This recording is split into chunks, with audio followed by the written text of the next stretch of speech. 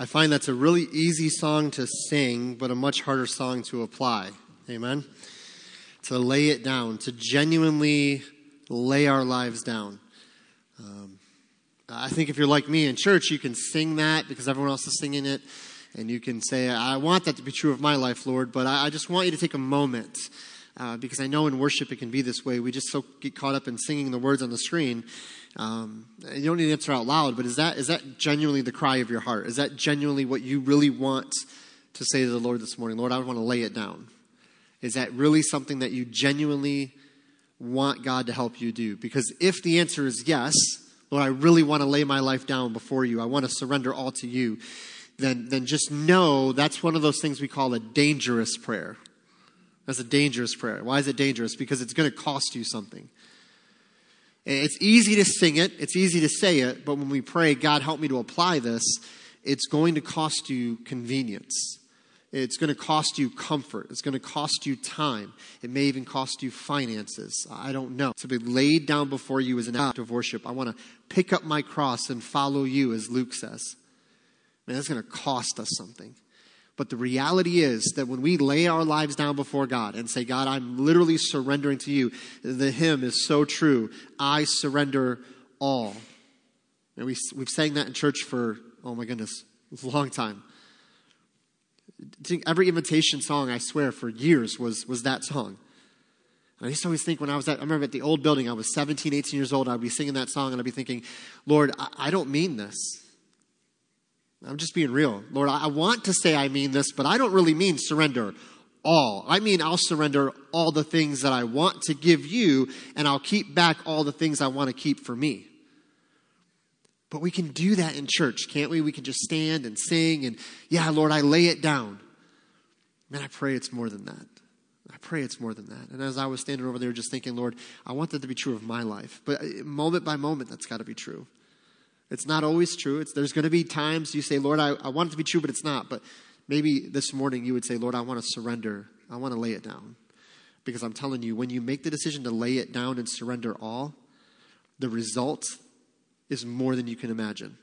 The blessing, the joy, the peace, just the splendor of that relationship. I was talking to a guy this last week. I was blessed to be able to preach at a church again this last Wednesday and down in the city. And as I was kind of talking to one of the guys that's there that I've gotten to know a little bit, when I was there here a few weeks ago, he had shared God was doing some things in his life. And so we didn't get a chance to hang out too much that Wednesday night, but we were kind of going back and forth on Messenger. And I just said, hey, I'm sorry that you didn't get to go to, we went to Dairy Queen because that's the thing this church does. Every time after Wednesday night, they go to Dairy Queen, which is right around the corner. And it's really cool because the Dairy Queen owner knows the pastor of the church and gives him like a ton of gift cards to the Dairy Queen. So you know what that made me think? Keith or I need to become really good friends with the owner of the Dairy Queen in Emily City so that we'll get some gift cards given to us and we can give them to you guys. It'd be great. It's a good relationship. But we were hanging out, so he didn't get to go, and I said, man, I was really bummed you didn't get to go. And he said, it's cool because they were working on some things, and he said something that being newly married and expecting a child and all this, he said because he surrendered some things that he was holding on to before he was even married that he didn't realize were an issue in his life. He said, the minute I decided to really give those things over to God, he said, I'm finally experiencing the joy of my salvation. I'm finally experiencing what I think Christianity is supposed to be. And so for you, maybe you're here and you're holding on to something and you're like, but if I lay this down, no, trust me, lay it down and watch the Lord fill that emptiness now that you laid down that thing that you thought you needed. He's going to fill that with his presence. And you're going to start to experience the joy of your salvation because when we hold on to something tighter than we hold on to him, we're always going to lose. We're always going to lose.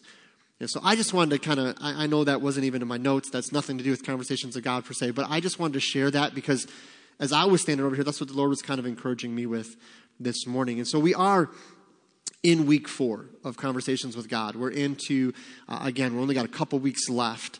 And we've covered a lot of ground. And last week we talked about this idea of deconstructing. So if you missed any of that, check it out online. You want to go back and watch that.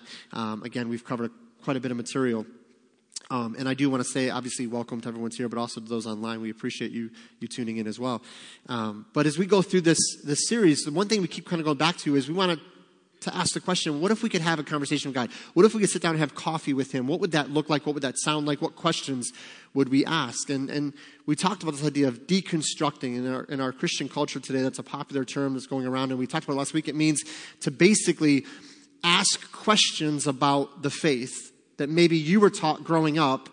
And as you get older, and maybe some of you are experiencing this now, or you've gone through this season already, you ask questions and say, Lord, I don't know if this is really true and that's really true, and I don't know about this belief and that tradition and this thing, and do I really need church? Do I really need this? Do I really need that? And we kind of discovered that we all have these questions. We all have these questions. And then what happens is some people start to discover that because either their questions weren't really validated, nobody really heard them, they didn't feel like their questions were being answered, at least in any way, shape, or form, they get frustrated and they just quit. Well, there's no answer. That's the conclusion they draw. There's no answer to my question, so I'm just going to walk away. Other people have heard the answer, and it was not a biblical answer. It was tradition, or it was just some denominational response, or it was just some kind of surface response, or more or less a don't worry about that response. And they get frustrated, and they get concerned, and then they start trying to look for the answer, and they find it in the world. And they get other people, and they go online, and they hear these articles and all this, and they get all this misinformation. Next thing you know, they walk away from the church, and believingly, they walk away from the faith. And then there's those people who have general questions, who ask questions, who seek the truth in a sense that they understand it, and yet they get biblical response. Somebody takes them to the Word of God, and they just don't like the answer. And that's okay, but it's still the answer. It's still the truth. And so I wanted to kind of just real quick review on this and give you some examples of some maybe questions that people have asked or you might be asking. And this is kind of just a review to last week. So one of the questions I hear asked a lot, and we're going to review just for a moment, then we'll get into the new material. One of the questions I hear is, and when people are deconstructing, and I want to do this because at the end of last week, I felt like maybe we left it a little open, and I wanted to kind of give a little more meat on the bones, if you will. Sometimes people ask questions like this: is this thing that I've been taught to believe a biblical doctrine or a church tradition? A biblical doctrine or a church tradition. They're fine as long as they're kept in the box of church tradition, right? The minute that tradition crosses over into a doctrine or a teaching from God's word, now we've crossed that line, okay? And I've debated about using this example, but I'll do it. And then if you're offended, I'm really sorry. You guys know my email, john@northgoodland.org. Send it on over. I joke about that a lot, like it's going to go in the trash folder. I really do read emails, so I'm not going to just trash it. So feel free to email me, okay? Some of you are like, I was going to email you, but you're just going to throw it away, so why do that? No, I really will read it, okay? I'm just joking. But one of the things I've heard growing up in church from 16 was when I came to North Goodland in youth group, and to now, and I've watched our church change quite a bit from what it was when I first walked in the old building. That little auditorium that maybe seats 100, maybe 105. We used to put folding chairs down the center aisle because we just didn't have room for everybody. I remember walking into that building, and the type of church we were there, I loved. Because it was a biblically sound church that loved people, preached the gospel. There was so much good in that church. And it's still true today, by the way, I believe. But there was also that church tradition stuff. Some people have called it legalism. That's a term that gets thrown around a lot. It gets overused, in my opinion. But there was some of that. And I remember even when I was 16, 17 years old, I was up in the little sanctuary auditorium, which somebody asked me this week, what do you call it? Is it a sanctuary or an auditorium? I don't really know. Whatever you want to call it. Okay, whatever you want to call this room. It's a sanctuary and an auditorium, I guess, in a sense. But I remember I was 17 years old, and some other students were there, and we were messing around, running around the church, being silly, being kids. And I took off through that auditorium, okay, running right down the center aisle. Nobody was there. Church wasn't going on. We were just messing around. And if you remember the old church, if you've ever been there, there's this little tiny platform that's I think it's one step, maybe two, up to the stage. And you go up on there, and then there was this little area to run around. So we were just going crazy, chasing each other, being dumb kids. But there was somebody there in the church, and they stopped us. And they said, hey, don't you run in the church? And I was like, oh, okay, sorry. Now, I thought we don't run in the church because I don't want to either damage something that's the church's property or run into somebody who can't, handle a direct hit from a 17-year-old and get plowed over, okay? So that's where my mind went. And they instantly went to this idea of some legalistic, this is the house of God, and you don't disrespect God's house by running in his house, and this is the sanctuary, and this is the Holy of Holies, and this kind of a thing. And it was getting really intense. And I was only saved for a year, and I was like, oh my goodness, I did not know that's what this room was. Oh man, I need to watch what I do in here. And it wasn't until much later, I'm talking in college, that it finally dawned on me that yes, this is the house of God in the sense that it houses the church. Amen? God's not in the drywall, okay? These light bulbs aren't holier than your light bulbs at home, okay? The church is the body of Christ. When we gather together, okay? And remember, the church, by the way, the church in the Bible always refers to the gathering, not the individual person. All Christians are temples of the Holy Spirit, the Bible says. The Spirit dwells within us. But the church, that word is used for the body. Meaning when we gather, that's when it talks about the church. So many people go, well, because I have the Holy Spirit in me, and I'm already the church. As a part of the church, I don't need the church, meaning the gathering. And you've just severed the lifeline that will give you strength, encouragement through this week you're going to live. And so I learned that in college. I started to understand that better. And so I understood something. Yes, we should respect this building that God has given us. We should take care of it. We should honor it because it's a blessing. It's like anything else. You should take care of your car that God has given you. You should take care of your home. You should take care of your possessions because God has entrusted that to you as a good steward. I tell kids, my own, many times because they don't listen, okay? And I do love when I tell a kid not to run in the hallway out here and then they walk fast. Like that, walk jog thing. I'm not running, okay? And let's be honest, when it's your kid, you do want to kind of just, one time, can we just be real? You're like, I know you're messing with me. Don't do that. So why do I ask kids not to run in the hallway? Not because this is a holier place or that carpet out there is more holy. No, it's a safety thing. I don't want a kid to run into an older person and hurt them or injure them or damage something or hurt someone or damage property. But I'm using that as an example. Some of you grew up in churches where that idea of don't run into church or mainly don't run in the auditorium was put on the same level as biblical doctrine. Like the virgin birth and don't run in the auditorium were of equal importance in your church growing up. It's okay to have standards and say, we don't do that because that's how we show respect. Great. But I can't, in any sense, put that nearly on par with biblical doctrine. So I'm using this as a somewhat silly illustration that I really pray doesn't offend you. But if it does, again, that's take it up with him, I guess. And you've been in churches. Some of you have grown up in church. Some of you have been around churches where the color of the carpet was argued about more than what was being preached from the pulpit. It's silliness. And so some of you grew up in that. And so when you got to be 20, 30 years old, you started going, man, is this church tradition or is this biblical doctrine? And you started seeking out answers to that question. And that's a good question to ask. Pastor Greg shared when they got back from Wyoming, most of what we do in church is influenced by our culture.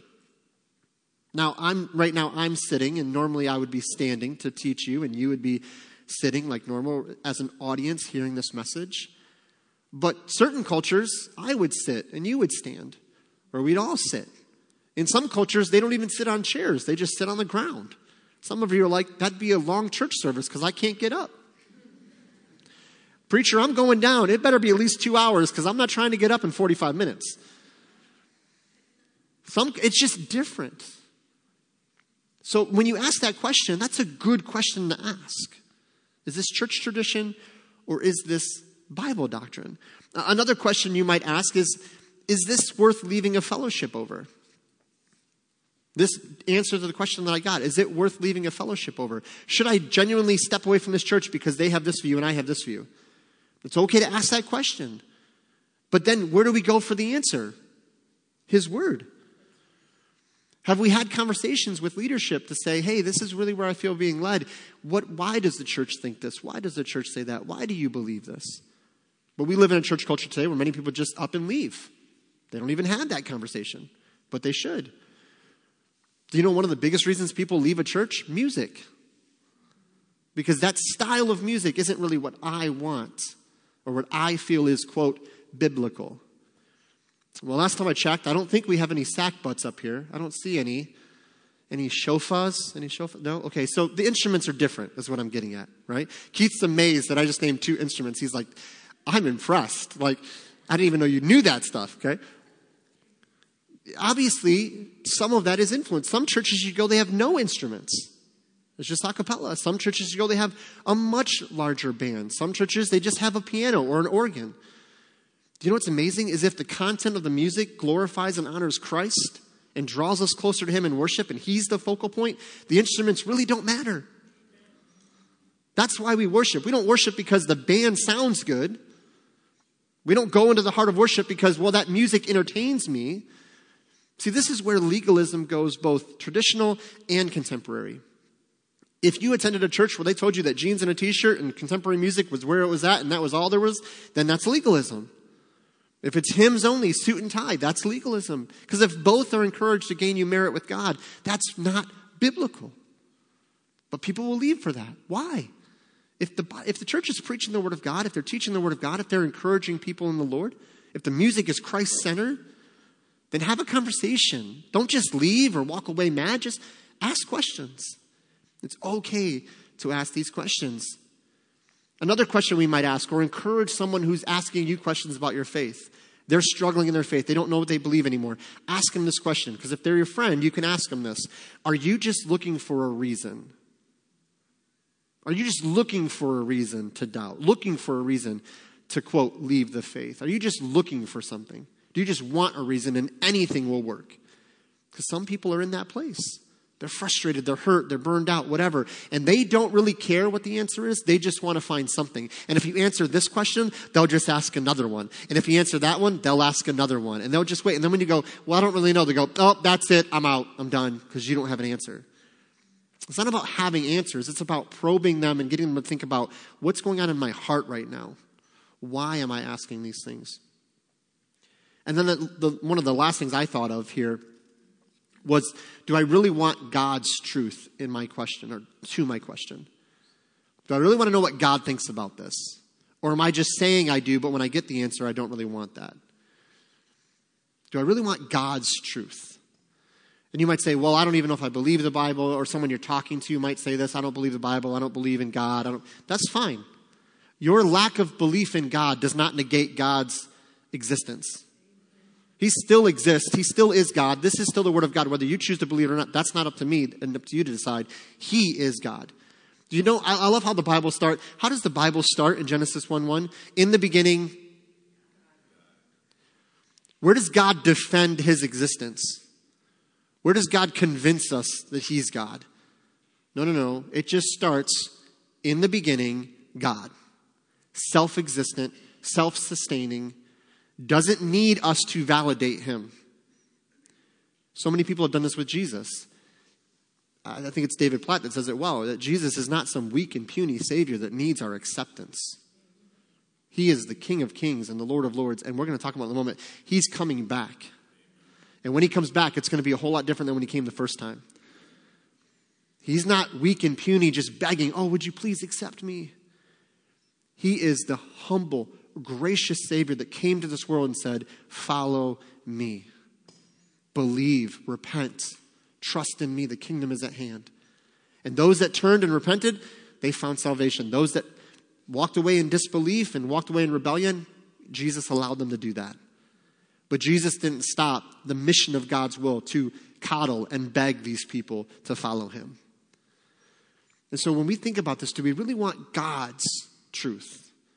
Or do we want our cultural understanding, a relative answer, some subjective ethical thing that makes us feel better? Because I'm telling you, if we want God's truth to these questions, it's not going to always be comfortable. I'm just going to tell you right now, and I said it before, sometimes I read the Bible and I'm like, man, that hurt. Sometimes I read the Bible and go, I don't even know if I'm a Christian. Because I read some things that Christians are supposed to be, and I'm like, I don't know if I'm there yet. Jesus said, love your enemies. That should cause us pause to give us an awareness of saying, do I really know Christ? Do I really love my enemies? Not do I tolerate them? I joked about this person next to us at the campsite. I'm honest. Last night I was getting angry. Lord, I'm getting mad. And I was like, I'd go over there, but he'd probably beat me up. It's not saying much, but it probably would be true. And I just had to pray, Lord, give me patience and grace, because as much as this is driving me crazy, what does my sin do to you? But man, we're so quick, aren't we? To judge and jump and condemn. So I'm praying, Lord, I've had a couple conversations with the individual. Seems like a nice enough person. Lord, just give me an opportunity. Just make it known if there's a time I can share the gospel. But I'm just praying. Lord, just do a work. And that was hard because I didn't want to do that. I don't want to love this guy. Maybe strangle him, but I don't want to love him. You have been there this week? Have you had those thoughts and those feelings of bitterness? Then you read, love your enemies. No conditions. No get out of jail free card. Is love your enemies. And so these questions are okay to be asked. And I wanted to go there this morning real quick before we get into this new stuff, which we're only going to scratch the surface, which is fine. But I wanted to kind of take a few moments and review that, because I believe, and someone said it last week, they said this is a really important thing. It needs to be talked about.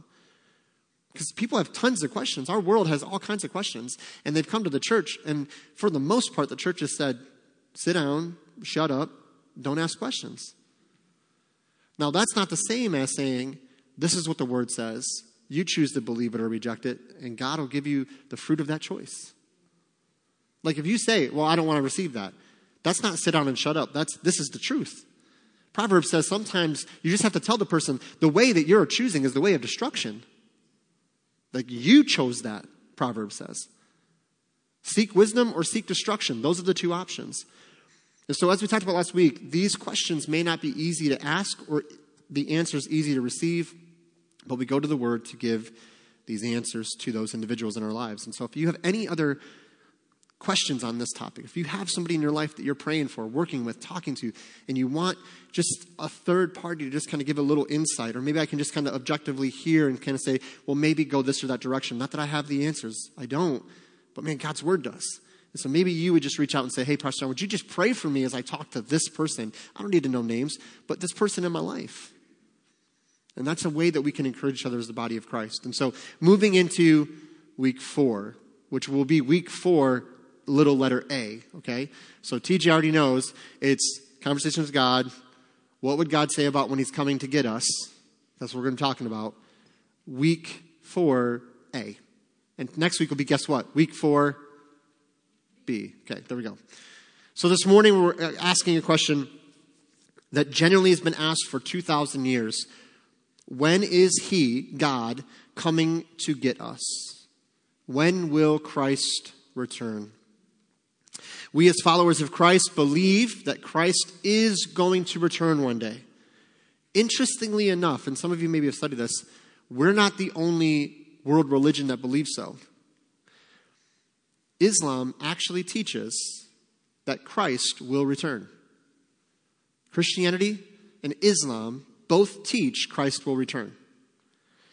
Now, we're not even the only two groups that think of this and talk about this and ask questions about this.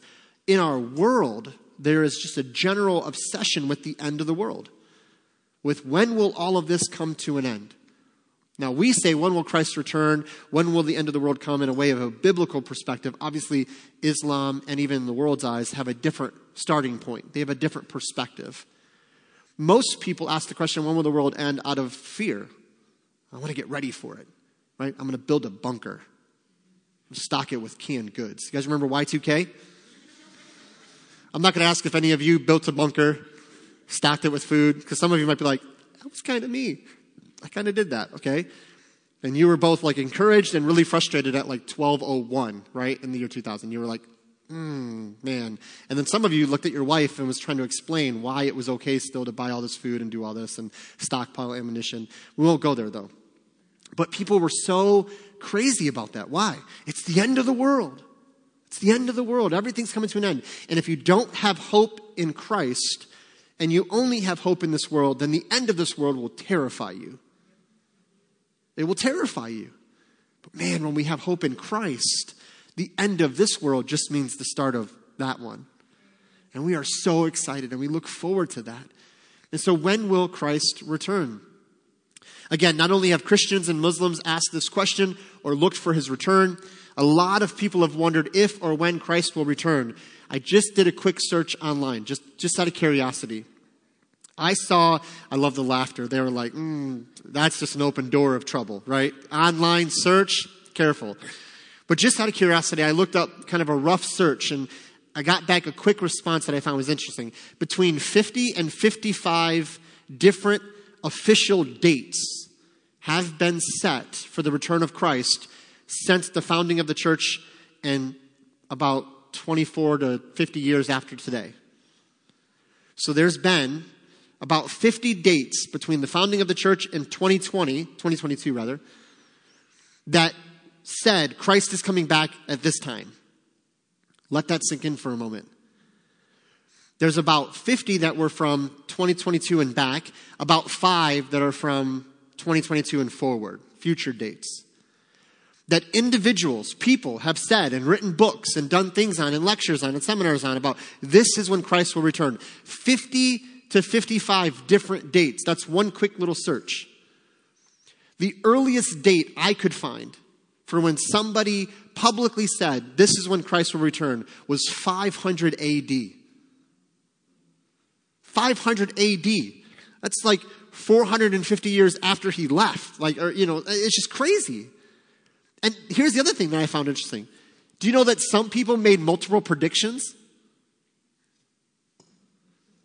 1972, that year goes by. The same guy, 1976, 1984, 1989. The most I saw was like 4 predictions from one person. And then all of a sudden they didn't make any more predictions. I wonder why.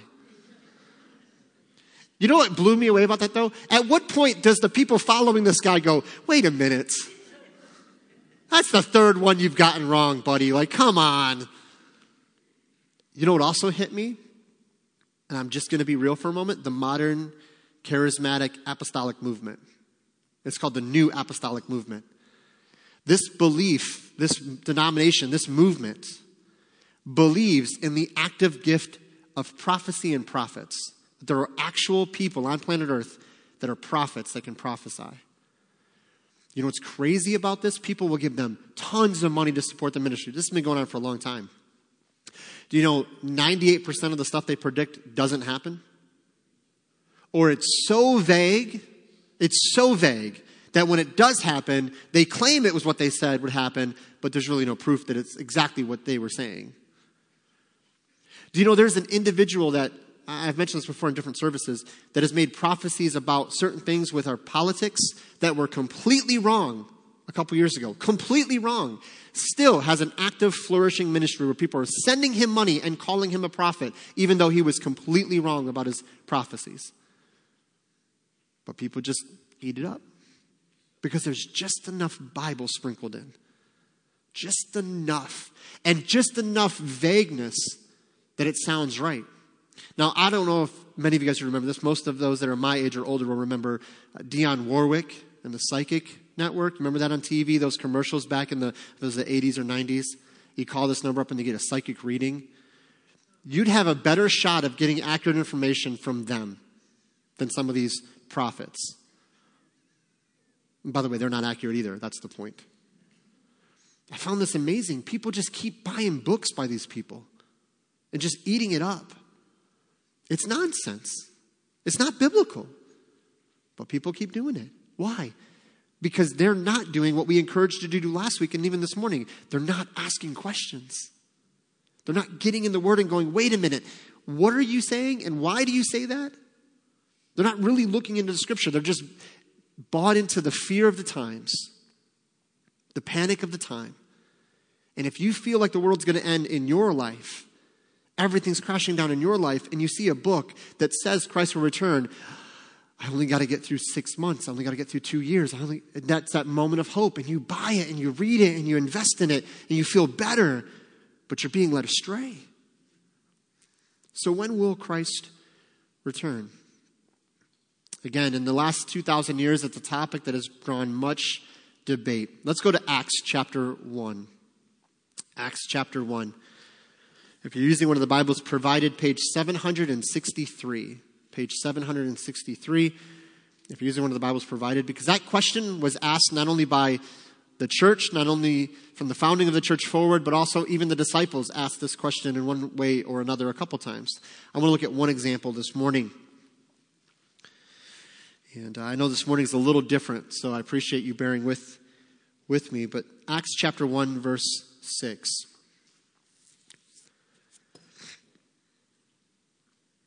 When they therefore were come together, they asked of him, saying, Lord, wilt thou at this time restore again the kingdom to Israel? Will you at this time restore again the kingdom to Israel? Now, what's this question asking? Now, there's a specific aspect of the coming of Christ, the establishment of an actual kingdom. Now, it's interesting when you read Acts chapter 1, verses 1 through 5, kind of a precursor to our verse we read, and we talked about this on Sunday night a few weeks ago. Jesus spent 40 days from the time of his resurrection to the time of his ascension, 40 days with his disciples, teaching them and training them and investing in them. And Acts 1 says that he was teaching them about the kingdom. Now, there's two ways to look at the kingdom in Scripture. There's the kingdom, what we refer to as the kingdom of God. Those that, like us as the church, we're part of the citizens of heaven. We're part of the kingdom of God as followers of Christ. There's a spiritual aspect to it. But we believe as a church, there's also a literal aspect to this, that Christ will literally establish a kingdom on earth. Now, that's what some believe the disciples were actually asking. Okay, are you going to finally bring about a literal kingdom, overthrow the Romans, establish a literal kingdom, get this thing going, and we can now serve in that kingdom, and you'll be our king, and everything will be great. Now, remember, Jesus said, I'm going to go away. Remember in the Gospels? I'm going to go away. They're asking, are you going to establish this kingdom now? He hasn't even ascended yet. So what do you think their motivation is for asking this question? One, we want to rule and reign with you. They've still got some issues they got to work out because they still think it's about them. Number two, they don't want Jesus to leave.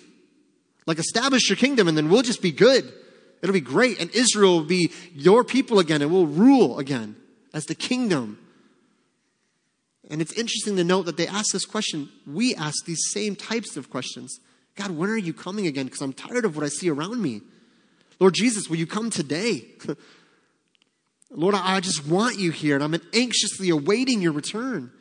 And they ask these questions, and so they're asking about this kingdom question. So again, I believe the disciples were asking about a literal kingdom, not a spiritual one. But I tend to believe Jesus was speaking about a spiritual kingdom when he was teaching them and training them about the church. He was saying they're going to be added to the kingdom of God. They're going to be added to the kingdom through Christ. And they got their mind on the literal understanding, physical kingdom. And it's important we note Jesus' answer to this question. So let's look at verse 7 through 14. Verse 7 through 14. And he said unto them, It is not for you to know the times or the seasons which the Father has put in his own power. But you shall receive power after that the Holy Ghost has come upon you. And you shall be witnesses unto me both in Jerusalem and all Judea and in Samaria and unto the uttermost part of the earth. And when he had spoken these things, while they beheld, he was taken up, and a cloud received him out of their sight. I've always said, can you imagine that? Like Jesus just talking, you're just like taking it in, and all of a sudden he's just being taken up. I don't know what emotions you would feel. I'd feel a lot of emotions. I would feel joy in a sense, because I'd be like, wow, he really did know what he was talking about. Like what he said was going to happen is happening. I'd feel sorrow. These men lived together for 3.5 years. They missed their friend. They didn't want him to leave in the first place. Thomas was to the point where he was so full of grief, he wouldn't even believe that Jesus rose again until he saw him face to face. Poor doubting Thomas gets a lot of a bad rap, but I believe it was just because he loved Jesus so much he wanted to be with him. And when he knew he was dead, he was so grief-struck and he was just angry. Remember, Thomas was the one that said, if we die, we die. When they wanted to go down and see Lazarus, we can't go near Jerusalem, they'll kill us. Thomas said, well, if we die with Jesus, we die with Jesus. Like, it's worth it. Doesn't sound like a doubter to me. But here we read here that these disciples are experiencing probably a lot of emotions. Verse 10. And while they looked steadfastly toward heaven, as he went up, behold, 2 men stood by them in white apparel, which also said, Ye men of Galilee, why stand ye gazing up into heaven? The same Jesus which is taken up from you into heaven shall so come in like manner as ye have seen him go into heaven. Then returned they unto Jerusalem from the mount called Olivet, which is from Jerusalem a Sabbath day journey. And when they were come in, they went up into upper room, where abode both Peter and James and John and Andrew and Philip and Thomas, Bartholomew, Matthew, James, the son of Alphaeus, Simon, Zelotes, or Simon the Zealot, Judas, the brother of James. These all continued with one accord in prayer and supplication with the woman and Mary, the mother of Jesus, and with his brethren. Now, this moment is crucial in the church's history. I think we skip over this a lot. Now, another gospel account says they returned with joy or gladness. They were happy as they returned. And they go to Jerusalem, and they go to the upper room. And what do? They begin to pray and seek him. Now, why are they doing this? Because Jesus said, don't do anything until the Spirit comes. One author said, you guys will go out there without the Spirit and mess this whole thing up before it even gets started. Don't do anything until the Spirit comes. So they were obedient. They were obedient. They went and they began to pray. Some think there was about 100 to 110 disciples in this meeting. That was the church. Now, we know there was others out that believed, but the core of the church in Jerusalem, 110. And God, in 2,000 years, has radically changed our world in something that started with first 12, and then a few more to 100, and then a few thousand, a couple chapters later, and a few thousand more. And now, the name of Jesus Christ reverberates throughout all of history, because the church was founded on Christ in prayer. Isn't that what we just read? Jesus is the foundation. The confession that Jesus is the Son of God. Jesus said, that's what I'm going to build my church upon, Peter. That confession, not on Peter. Peter was a stone, a small stone, part of this larger foundation with the prophets and the apostles. But Jesus said, upon that confession, I will establish my church. I'm going to do something. And it wasn't just Jesus and the confession that he is the Son of God. He also used prayer to establish his church. And not only that, we have the foundation of Christ, the confession that he is the Son of God, the way, the truth, and the life, as was saying so beautifully by Renee, Melody, and Abby this morning. And by the way, I almost said Abbott, like Corbett and Abby together. I don't know what was going on there. It was beautiful, though. Honestly, that was amazing. So it's the confession that Jesus is the Christ, the foundation of prayer, but the hope of his coming. Really, you could say that's the foundation of the church. Jesus is the Son of God. Prayer is vital to speak to seek out, to get wisdom and counsel from that Savior by the work of the Holy Spirit, and that he is coming again. That is the foundation, really, of the church. We function today out of those basic ideas. He is the Savior. He is the Son of God. He is Lord of Lords. We pray and seek him because we need his wisdom and his guidance, because we can't do any of this without him. We need the Spirit's power, which becomes available to us, or maybe rather made known to us as we are spending time in prayer, and we look forward to his return. We look with great anticipation to the day he comes again. So, how do we respond to this? How do we respond to this idea that we know he's coming again? The angel said, he went up, he's coming back. But I want to point out one more thing about this in this text. And then we'll close and we'll get into the more meat of this next week. That when the angel appeared, what did he ask the disciples? Why do you men stand gazing up into heaven? You know what he was asking them? Why are you guys just standing around? You got some things to do. And so we're going to unpack next week. We're going to talk about the rapture of the church. We're going to talk about the second coming of Christ. We're going to talk about all those things. Why some people believe in certain aspects of that, why some people don't. But the key in this whole thing is verse 8. They were worried about this kingdom. Are you finally going to do this kingdom? And Jesus' response in my paraphrase, how Jesus would say it to me in my mind, don't worry about that right now. Yes, we look with anticipation. We believe he's coming again. We don't negate that fact, but we don't get consumed by that where we become no earthly good. He says in verse 7 and verse 8, and he said unto them, it is not for you to know the times or the seasons which the Father has put in his own power. So when somebody sets a date on something, stop listening to them. It's just not true. They don't know. Well, yeah, but they know this. They've got this beautiful chart and all these colors and this graph, and it sounds really good. They don't know. Well, yeah, but he's got all these degrees and he knows he doesn't know. He just doesn't know. And we'll talk about next week how there are signs for the second coming of Christ that we can look to. There's things that can happen, but we're also going to give you a forewarning that some people make signs out of things that aren't signs because they want so badly for him to come.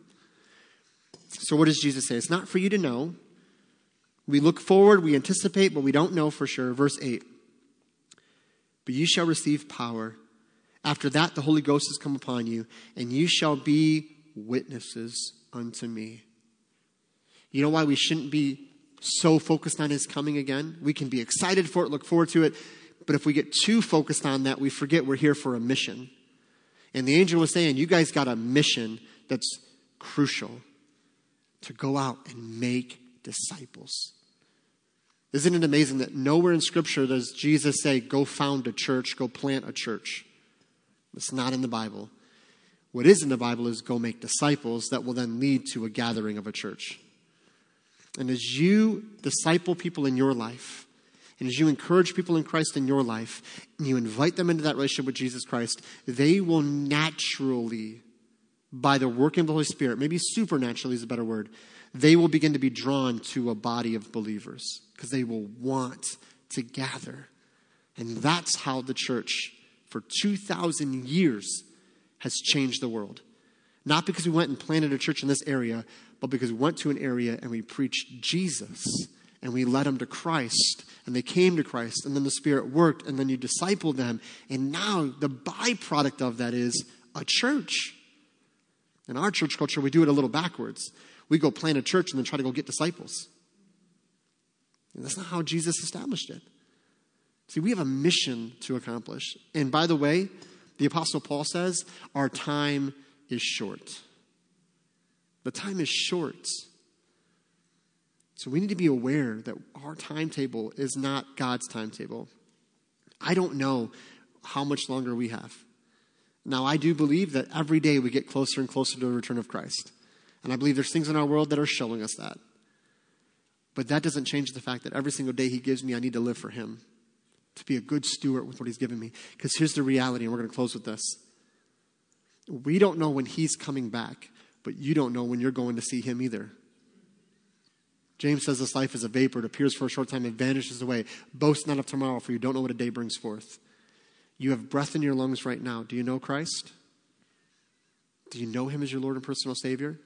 And if you do, then you have an assurance that whether he comes and gets you or whether you go and see him, you have a peace and a joy that will last for eternity. And some of us, we answer that question so quickly. Are you a believer? Yes. And then we'll go to some past event in our lives. Well, I did this thing back there. And yes, we have a moment of conversion in our lives we look back to, but is that moment of conversion leading to present day fruit? Is there a continuation of that decision you made when you were a kid? Or was it just a decision that had no fruit? You prayed a prayer, you raised your hand, you went forward, but really you weren't saved. You weren't really giving yourself to Christ. You were just going through the motions. You did it because everyone else was doing it, or you felt guilty, or you felt obligated. But do you know Christ as your Lord and personal Savior? And if you do, it doesn't matter when he comes again. It doesn't matter what happens in our world today because we have a peace, John 14:27, that the world cannot give and the world cannot take away. We have a peace with Christ. So whether he comes or we go to see him and he calls us home, we are excited because we can enter into the joy of the Lord. Would you bow your heads with me in a word of prayer? Father, we thank you for this morning. And Lord, I know that we went a little different than what I had planned. But I know that you are glorified when your word is shared. And so I pray that you've used this morning to encourage hearts, to open minds. Lord, again, maybe there's somebody here that's asking those tough questions, that just isn't sure whether what they were taught growing up is Bible or tradition. They want to believe, and they want to believe in Christ. They want to believe the teachings of Jesus, but maybe they grew up in a church or in a denomination that kind of blurred the lines between tradition and Bible. And they've been made to think things are biblically true or biblical doctrines, and you have to hold to these things that maybe is more of a methodology or maybe more of a tradition thing. And those things aren't bad in and of themselves. There's some great heritage in our churches. Those things are good and they're fruitful. But I pray that if somebody here grew up in a system where that was made the same as biblical doctrine, where you have to believe this exact way of doing this, then Lord, I pray you'd give wisdom and discernment, that they can discern between those things. Father, there are things in your word that are very clear, black and white. We may not like them, our culture may disagree with them, but it's true. We have to submit or rebel, and it's our choice. You give us that freedom. But in the same token, Lord, I pray you'd give us wisdom, and we ask those questions to have a leading of the Spirit, to respond to truth in faith, to step outside of our comfort zone and just see your glory on display. Father, we thank you that your word is clear. You are coming again. Lord, we don't know the day or the hour, but Father, we believe it. And we believe it because your word says it. And so we with anxiety or with anxious thoughts, Lord, we want that so badly. We're so anxious to see you and to be with you. But Lord, help that enthusiasm to be kept in check, if you will, in response to our mission on earth. That we can't just hide in our churches and wait for your return. We're supposed to be active in doing and leading and sharing the gospel. And so help us to see how we can be a part of that this week. And Father, again, I don't know how you're going to apply this message to the hearts and minds of people here, but I pray that you would do a work that would glorify you, that we'd respond in faith. And Lord, we ask this all in Jesus' name. Amen. Would you stand to your feet this morning as we are led in a song of invitation? Would you come and pray? Maybe you have some questions and you're wrestling with some things. Would you come and say, God, give me wisdom? God, maybe you're working with somebody that needs questions. God, give me wisdom with them. Maybe you're questioning, do you really know Christ? Maybe to come and pray and say, God, I repent of my sin. I trust in you, Lord Jesus, to save me from my sin, that I would live my life for you. Whatever it is that God is doing, would you respond, whether they're in your seats or here at the altar as we sing?